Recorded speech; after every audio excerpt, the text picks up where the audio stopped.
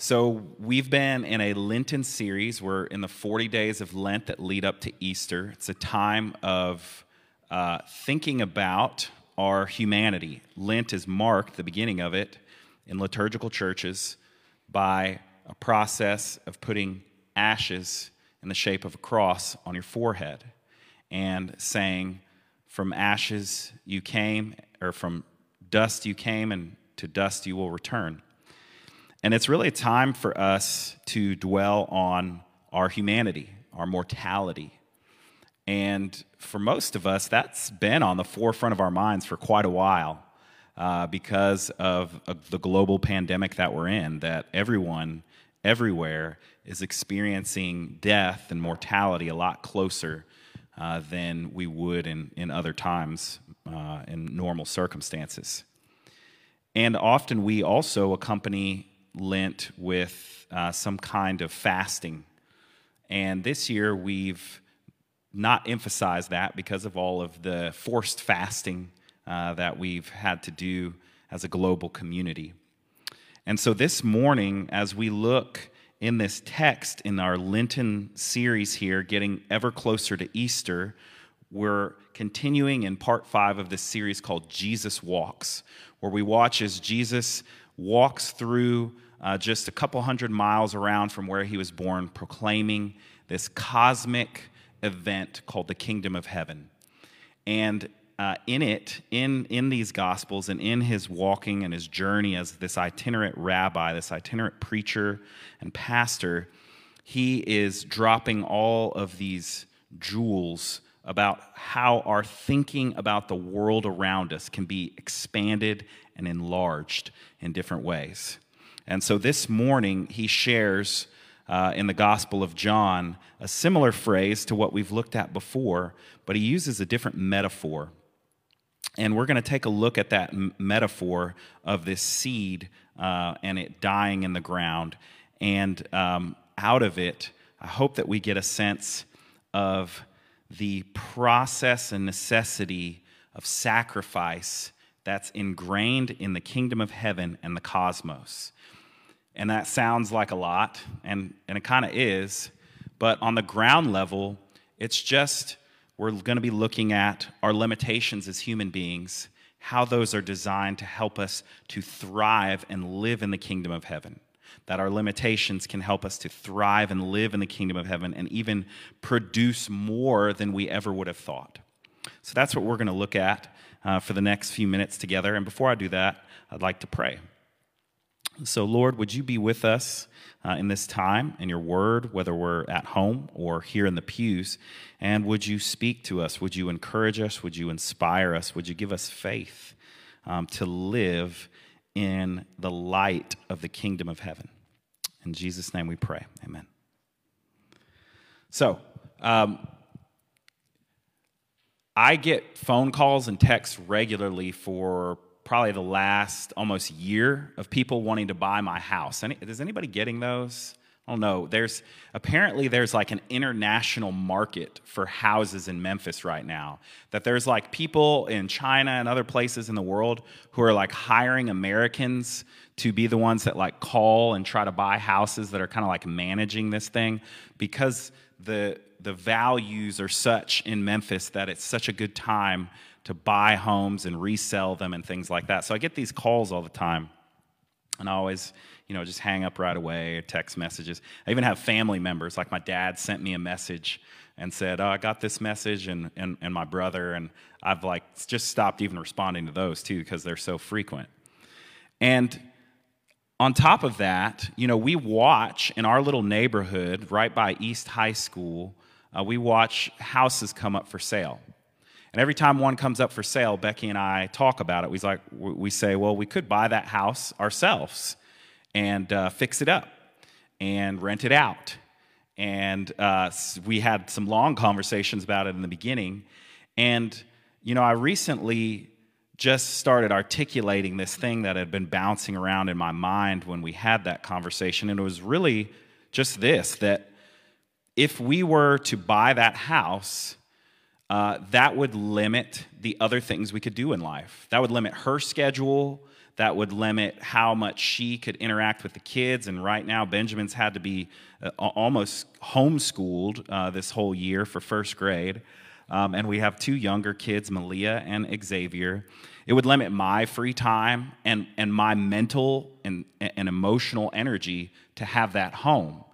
And so what I was trying to communicate and say to my wife, to Becky, is, look, yes, we could do this and we could make a little bit of extra income, but it would limit what we could do in other areas of our life. And so there's a trade-off happening there. And I think this has a lot to do with the passage here, and that Jesus is talking about the way that we are designed to live in the kingdom of heaven or the kingdom of God. Same thing. It just depends on which gospel, the word that's used there. And he's talking about how can one be productive in seeing the world and the universe this way, and that it's going to make you be conscientious about choices that you make and how those limit your perspective or broaden your perspective, limit your relationships or broaden them or deepen them. And so that's kind of what I want us to be thinking about as we look at this passage here and start in the first couple of verses here in verse 20 through 23, which are for sort of like comedic reasons. They're some of my favorite verses in this section. So verse 20, we're at this place where Jesus has just made this triumphal entry into Jerusalem. So he's come in on a donkey, huge crowds, everybody's yelling out Hosanna. They think he's going to establish himself as an earthly king in the traditional way, and he's going to rule over everything. He's going to overthrow the Roman government. And that's kind of the point that we're at here. And so Jesus is surrounded by lots of people, lots of activity. And here we start in verse 20. He's a couple days from the cross. It says in verse 20, "Now there were some Greeks among those who went up to worship at the festival." And the reason why it's important that we know that they're Greeks is because Jesus and his posse are Jewish people. So we've got Jews and Gentiles, right? So verse 21, it says, "They came to Philip, one of the 12 disciples, who was from Bethsaida in Galilee, with a request. 'Sir,' they said, 'we would like to see Jesus.' And then Philip went to tell his brother Andrew, and then Andrew and Philip in turn told Jesus." Hey, have you ever had to tell somebody something and you knew you were going to need a little bit of backup because they were really busy or really preoccupied, and so you like grabbed your buddy to go with you to make sure like you just had a little bit of reinforcement there? That's what I think about when I think about Philip getting his brother. He's like, I don't want to do this alone. I don't want to bug Jesus when he's so busy for these Greek guys over here. And you see why too, because in verse 23, so in verse 22, they told Jesus, hey, these Greek guys want to talk to you, right? And Jesus replied, "The hour has come for the Son of Man to be glorified." Like, what? I mean, is this John's editing, or is this really how frustrating it would have been to talk to Jesus at this time? Like, you're like, hey, Jesus, do you want a sandwich? And he's like, the kingdom of heaven coming, riding on the clouds. And like, but do you want a sandwich, right? Like, come on, man.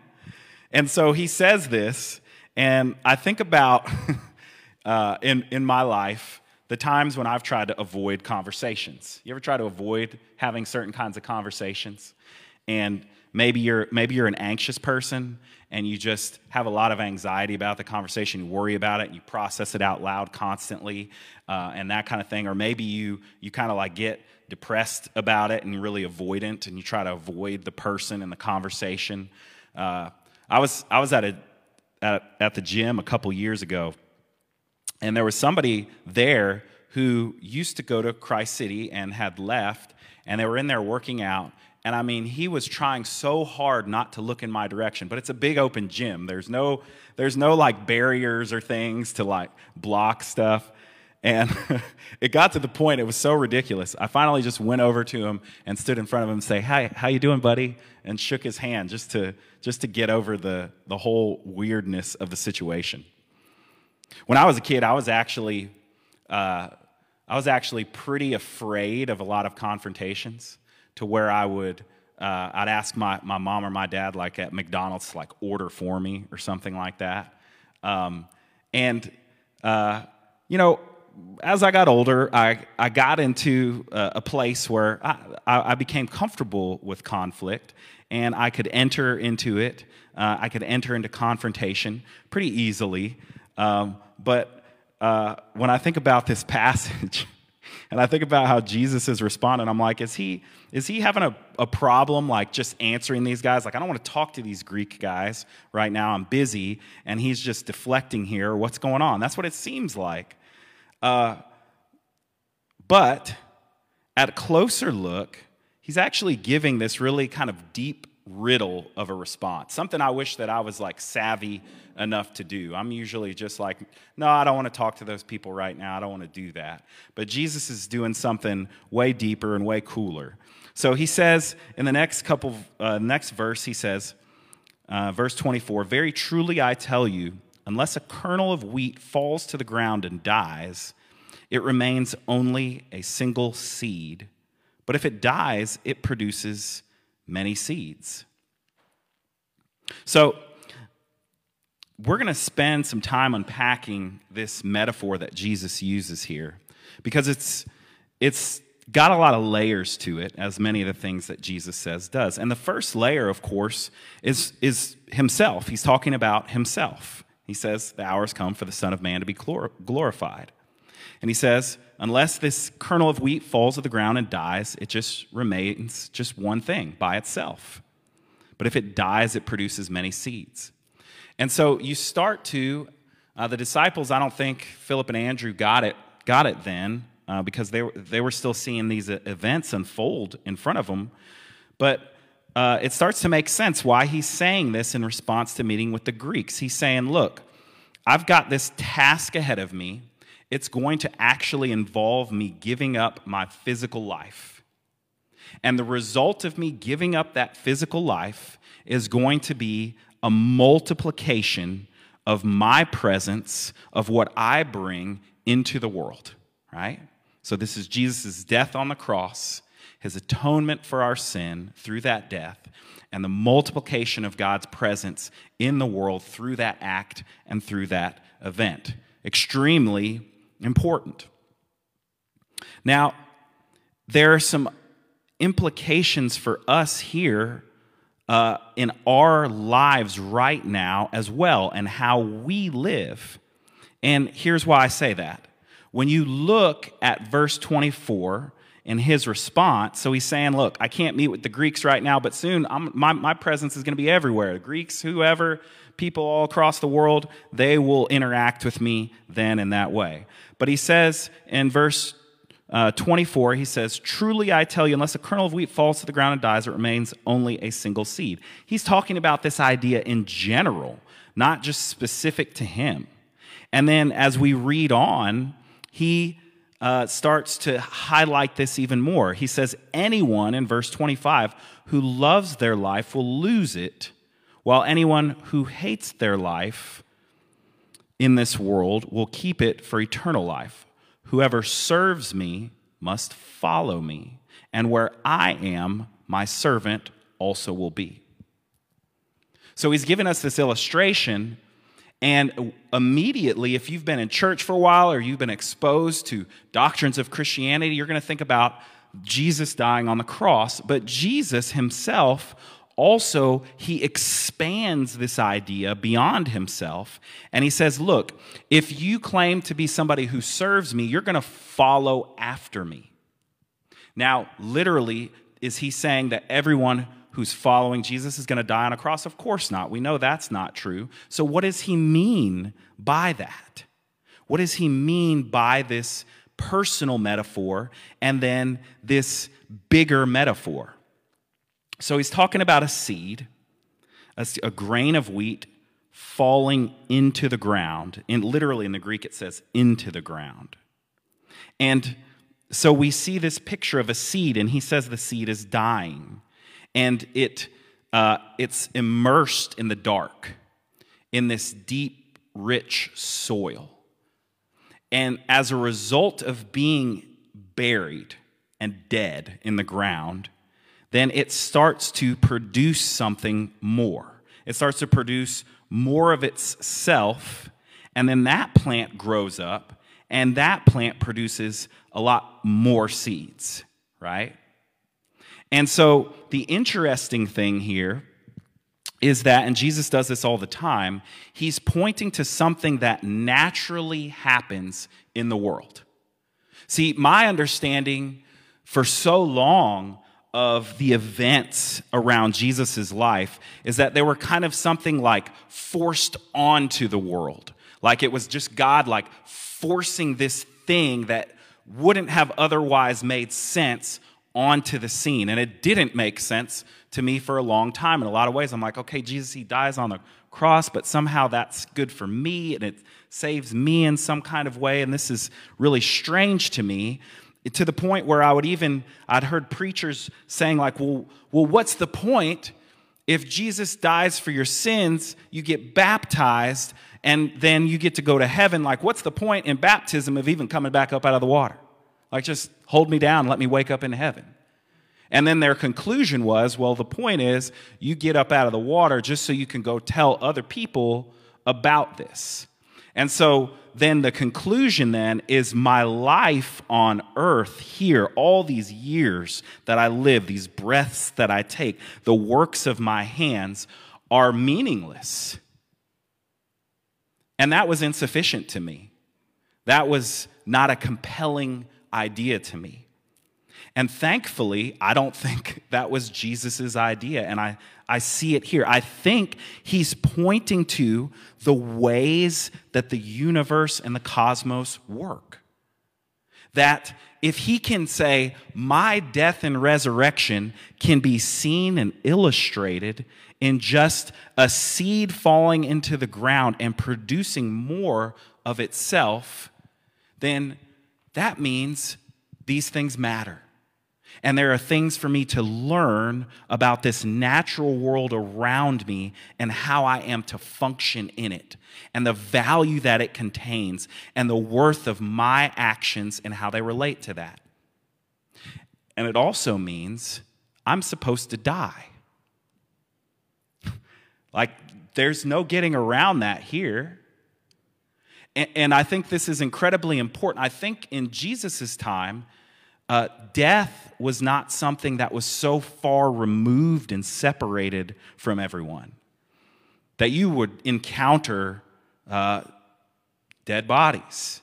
And that would be something there were rituals for, to cleanse yourself, because it was just sort of an inevitable thing.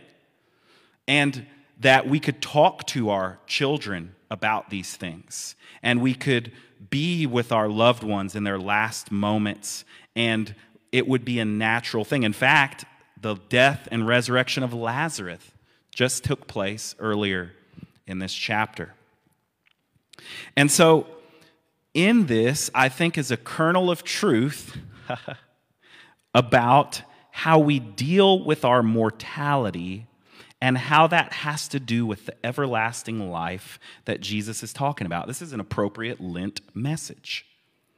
As I was thinking about this, the inevitability of death that Jesus is talking about here, and that there's a certain way we can actually live leaning towards it instead of running away from it and trying to build up as many barriers as we can from it, I began to think about this guy, this doctor. He's an author, and his name's Atul Gawande.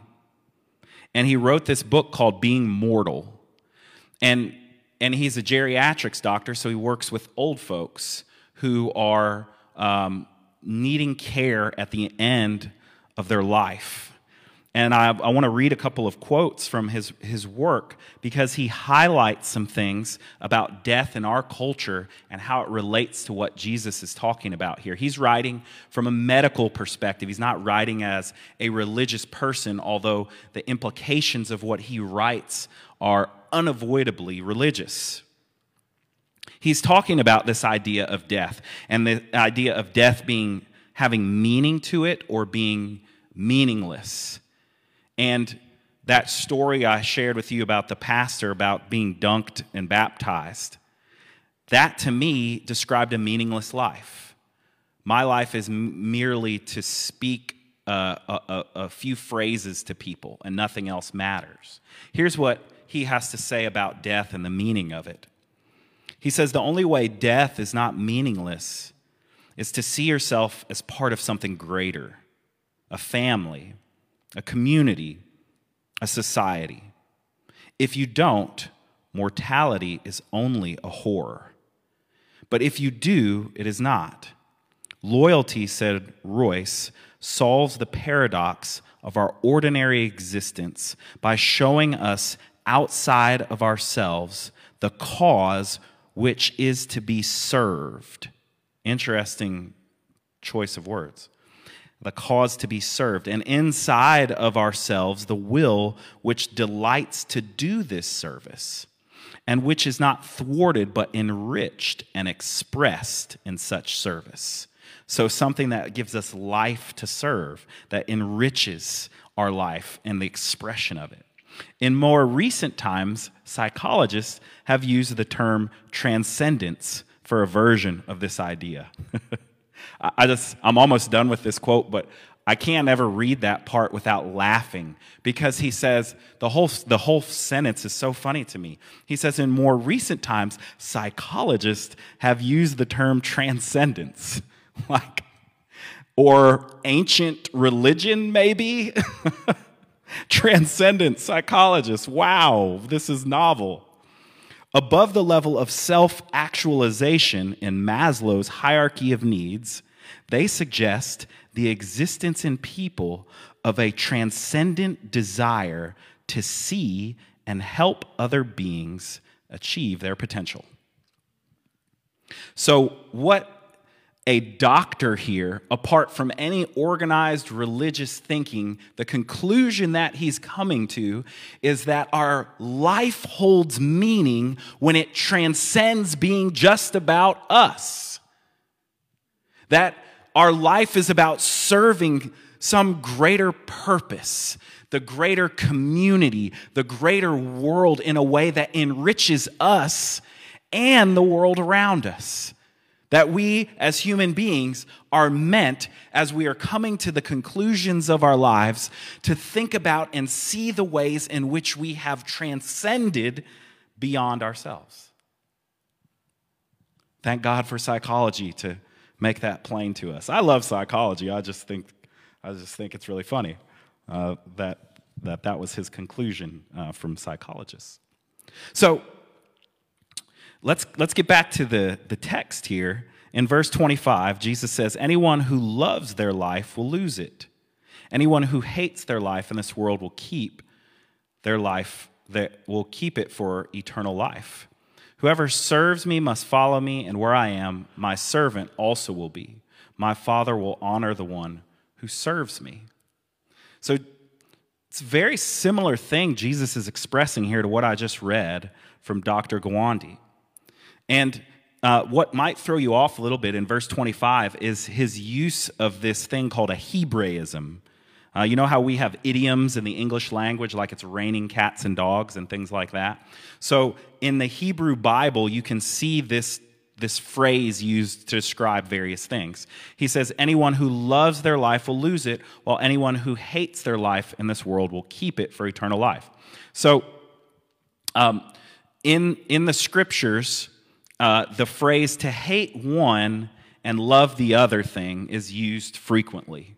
Well, maybe not frequently, but at least a handful of times. So like, for example, describing of the patriarch that he hated his wife Leah, and he loved Rebekah. Right in another part of the text there in Genesis, we can read that he loved Leah less. And that's literally what this phrase, hated one and loved the other, is meant to communicate. So this, from the book of Proverbs, where it says, whoever spares the rod hates their children, but the one who loves their children is careful to discipline them. The idea here is preference, or showing favor for one thing over the other. So if you prefer to not discipline your child well, that means you love your child less than the idea of disciplining them, right? Or Jesus says, anyone who wants to follow after me must hate their father and mother in order to follow me. Now, does Jesus mean hate your father and mother? Of course not. That's one of the 10 Commandments, honor your father and mother. But he's saying, which relationship will you give preference to? Okay, you following me? Does that make sense? The relationship with God or with the desires and wants of your parents.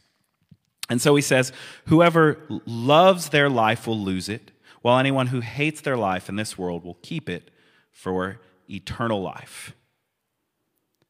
So, how is this eternal life found through the death of a seed? And I think it brings us back again to the beginning of the scriptures where the God of the universe becomes a gardener, plants a garden. But he says this to the first people, go, be fruitful and multiply, fill the earth, rule over it. So there's this idea of death connected to multiplication in this seed and in the very beginning of what was happening here in the stories of the book of Genesis, where there's this idea, this correlation between a literal death of a seed and growth and multiplication and this more metaphorical idea of transcending our lives, transcending just a life that's about us and our ego and the life that we can scratch out, the things that we can grab for ourselves and avoid with anti-aging cream and everything else, this impending death that's coming. How do we make significance out of that? Here's one more, I want to give you one more quote from this Dr. Gawande that highlights what Jesus says there. Whoever loves their life will lose it, and whoever hates their life in this world will keep it for eternal life. He's talking about this study where they give two groups of people different treatment at the ends of their life. One treatment is to give them as much care to keep them alive as long as possible. Like, that's the only goal. And that's his critique in this book. That's what modern medicine does. Regardless of any other factors, that's what modern medicine tries to do. Just keep the human frame breathing, the heart pumping, those types of things. And then another group that had people just caring for them as human beings with desires for a more transcendent or purposeful end. And here's what was found in this study. It was in 2010. The study from the Massachusetts General Hospital had these startling findings. The researchers randomly assigned 151 patients with stage 4 lung cancer like Sarah's to one of two possible approaches to treatment. Half received usual oncology care, so just keeping people alive, right, with as much intervention as possible, and just saying how comfortable or uncomfortable are you with the treatment. The other half received the usual oncology care plus parallel visits with a palliative care specialists. And these are specialists in preventing and relieving the suffering of patients. And to see one, no determination of whether they are dying or not is required. Okay? If a person has serious complex illness, palliative specialists are happy to help. The ones in the study discussed with the patients their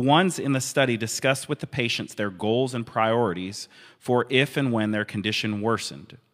The result, those who saw a palliative care specialist stopped chemotherapy sooner, entered hospice far earlier, which is where when you've decided not to do any more treatments and you just want to die well, essentially, experienced less suffering at the end of their lives, and they lived 25% longer.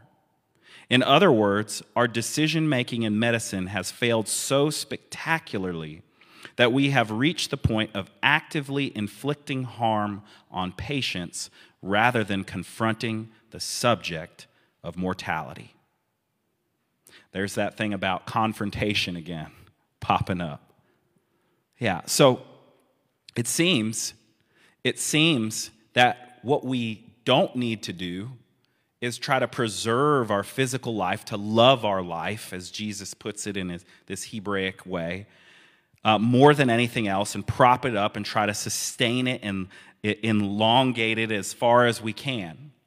That seems to be not just true in this medical sense or in a religious sense, but both at the same time. That we're meant to die, but we're meant also to transcend that death. And that when people are treated that way, they actually live better. So it seems there is not such a dichotomy between heaven and earth. I know I'm getting a little deep on y'all this morning. I'm sorry. That's just when I'm left alone too long, this is what happens, right? In the pandemic, maybe I'll have some more topical like dating series or something when we're all back together. So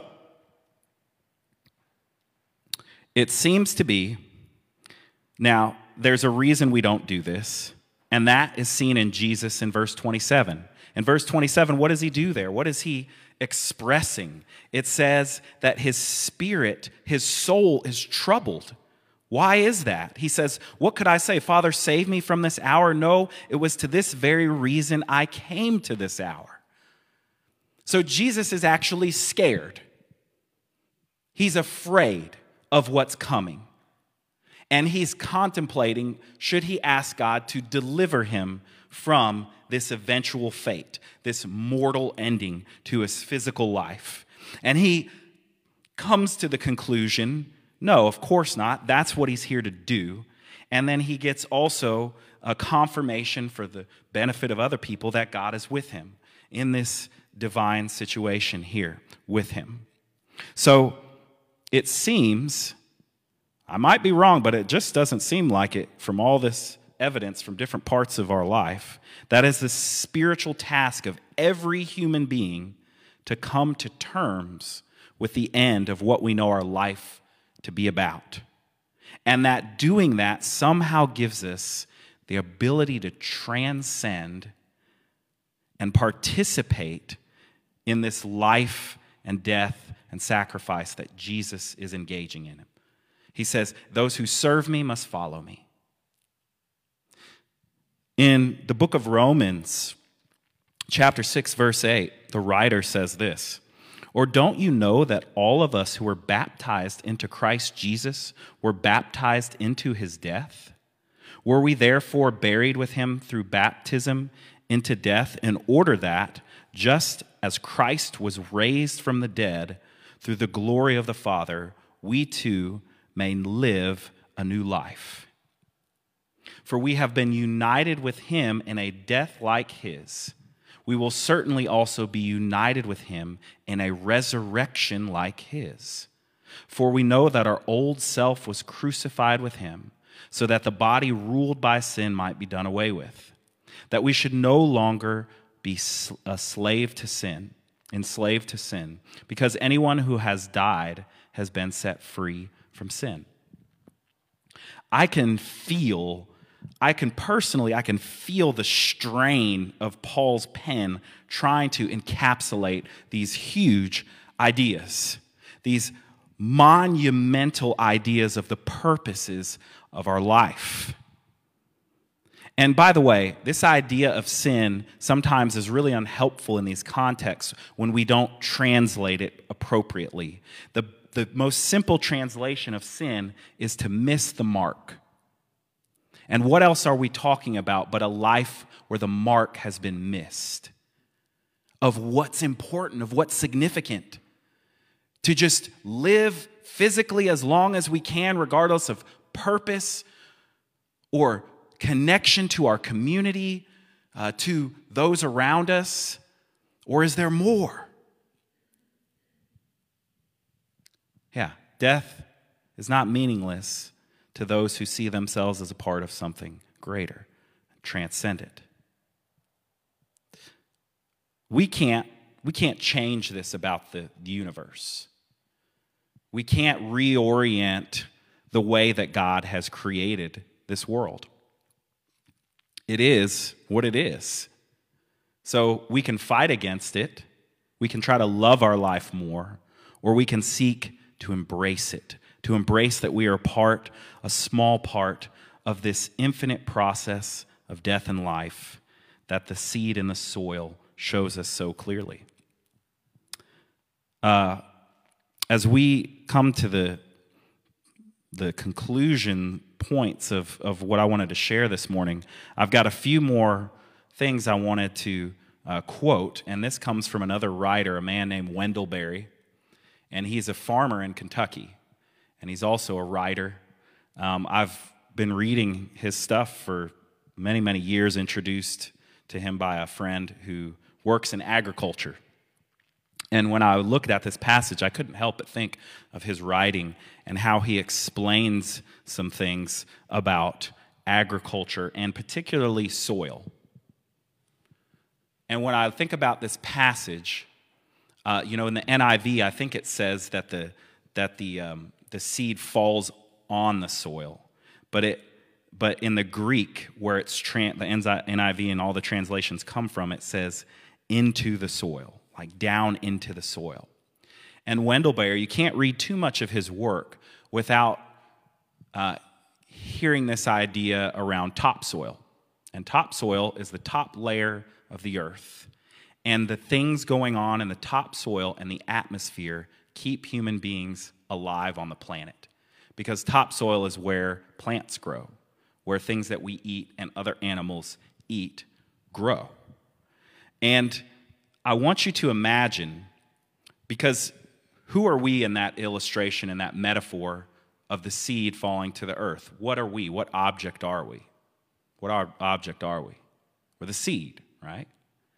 So I want you to imagine that you're that seed and you're in this topsoil, and the topsoil is dark and rich. It's black in color, and in the topsoil are tiny little microorganisms. There's decaying leaves and other plants and vegetables and things like that have fallen. There's feces from birds and other things in there. So there's things that are dying and decaying, and the soil is warm from all the energy that's being exchanged from the microbes that are eating and the things that are dying and decaying in there. And you are that seed. And that topsoil, I want you to imagine, is everything around you. The other people that you know, the neighborhood you live in, the country you live in, the environment, where you get your food, the sunlight, your whole life, which is the kingdom of God.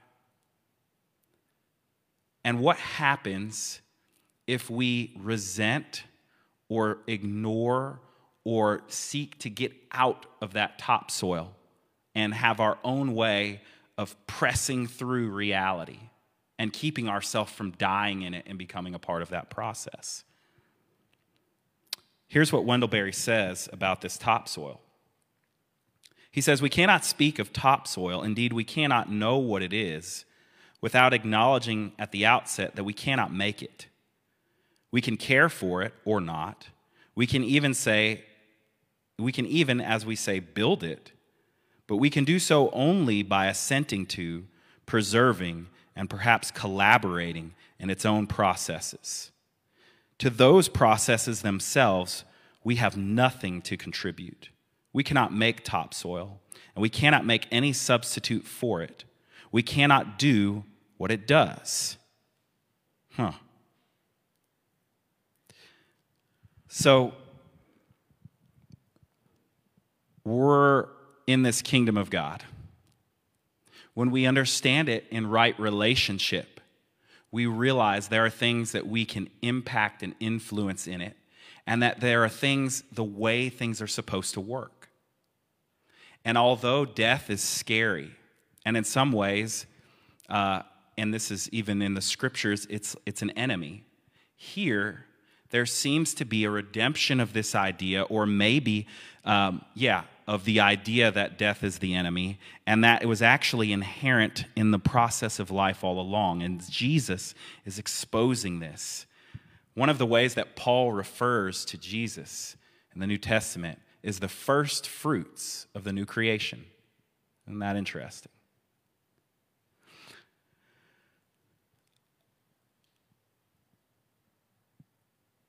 So, when we understand this in our life, getting back to the very practical, we go back to where this scene starts. Some guys are like, hey, we want to see Jesus. Philip goes to Andrew. Andrew comes, and Philip and Andrew come, and they get Jesus. And Jesus sends them on this riddle about life and about seemingly not about these Greek guys. But just so I don't leave you with absolutely nothing practical, although that's not my main goal of this message, is to say we live with a lot of limitations.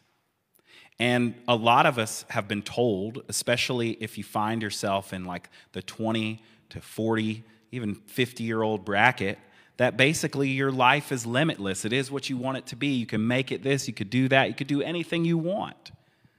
But just like I was talking to my wife about buying a house, there are limitations to life.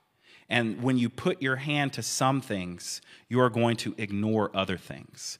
When you are focused on preserving your safety and your wealth and prolonging your physical existence in this space, you're fighting against the entire cosmos, the kingdom of God, the way things were designed. And there is a way to look towards your own mortality with a transcendent purpose. And that is shown to us in the life of Jesus. I'm so thankful for that. I'm so thankful that this parable and these metaphors are used by Jesus to let us know that we are not fighting against the good creation that God has made, but we get to be a part of it and to transcend it. And so that means you don't have to run around like a crazy person trying to meet everybody's needs, trying to protect everybody from their feelings and their life and their problems and all of that stuff. That means that you can focus on a small little piece of topsoil that God has given you and take the time to look at it and to nourish it and to learn it and to slow down and to be still. And as Wendell Berry says in one of his most famous manifestos, it's called the Farmer's Manifesto, he says, and practice resurrection. That's what Jesus is telling us to do. It's so weird. Practice resurrection. That you will do what I do. You will follow me. You will die with transcendent purpose if you follow after me. All right, that's enough. Let me pray for us, and we'll come to the communion table. Lord, thank you for the Lenten season, for a chance to focus on our mortality and the shared mortality that we have with Jesus, and the shared transcendence that we also have with him. Would you meet us here at the table that you gave us to meet with you at?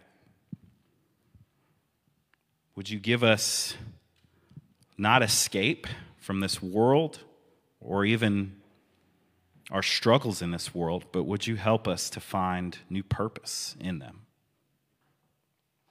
Amen.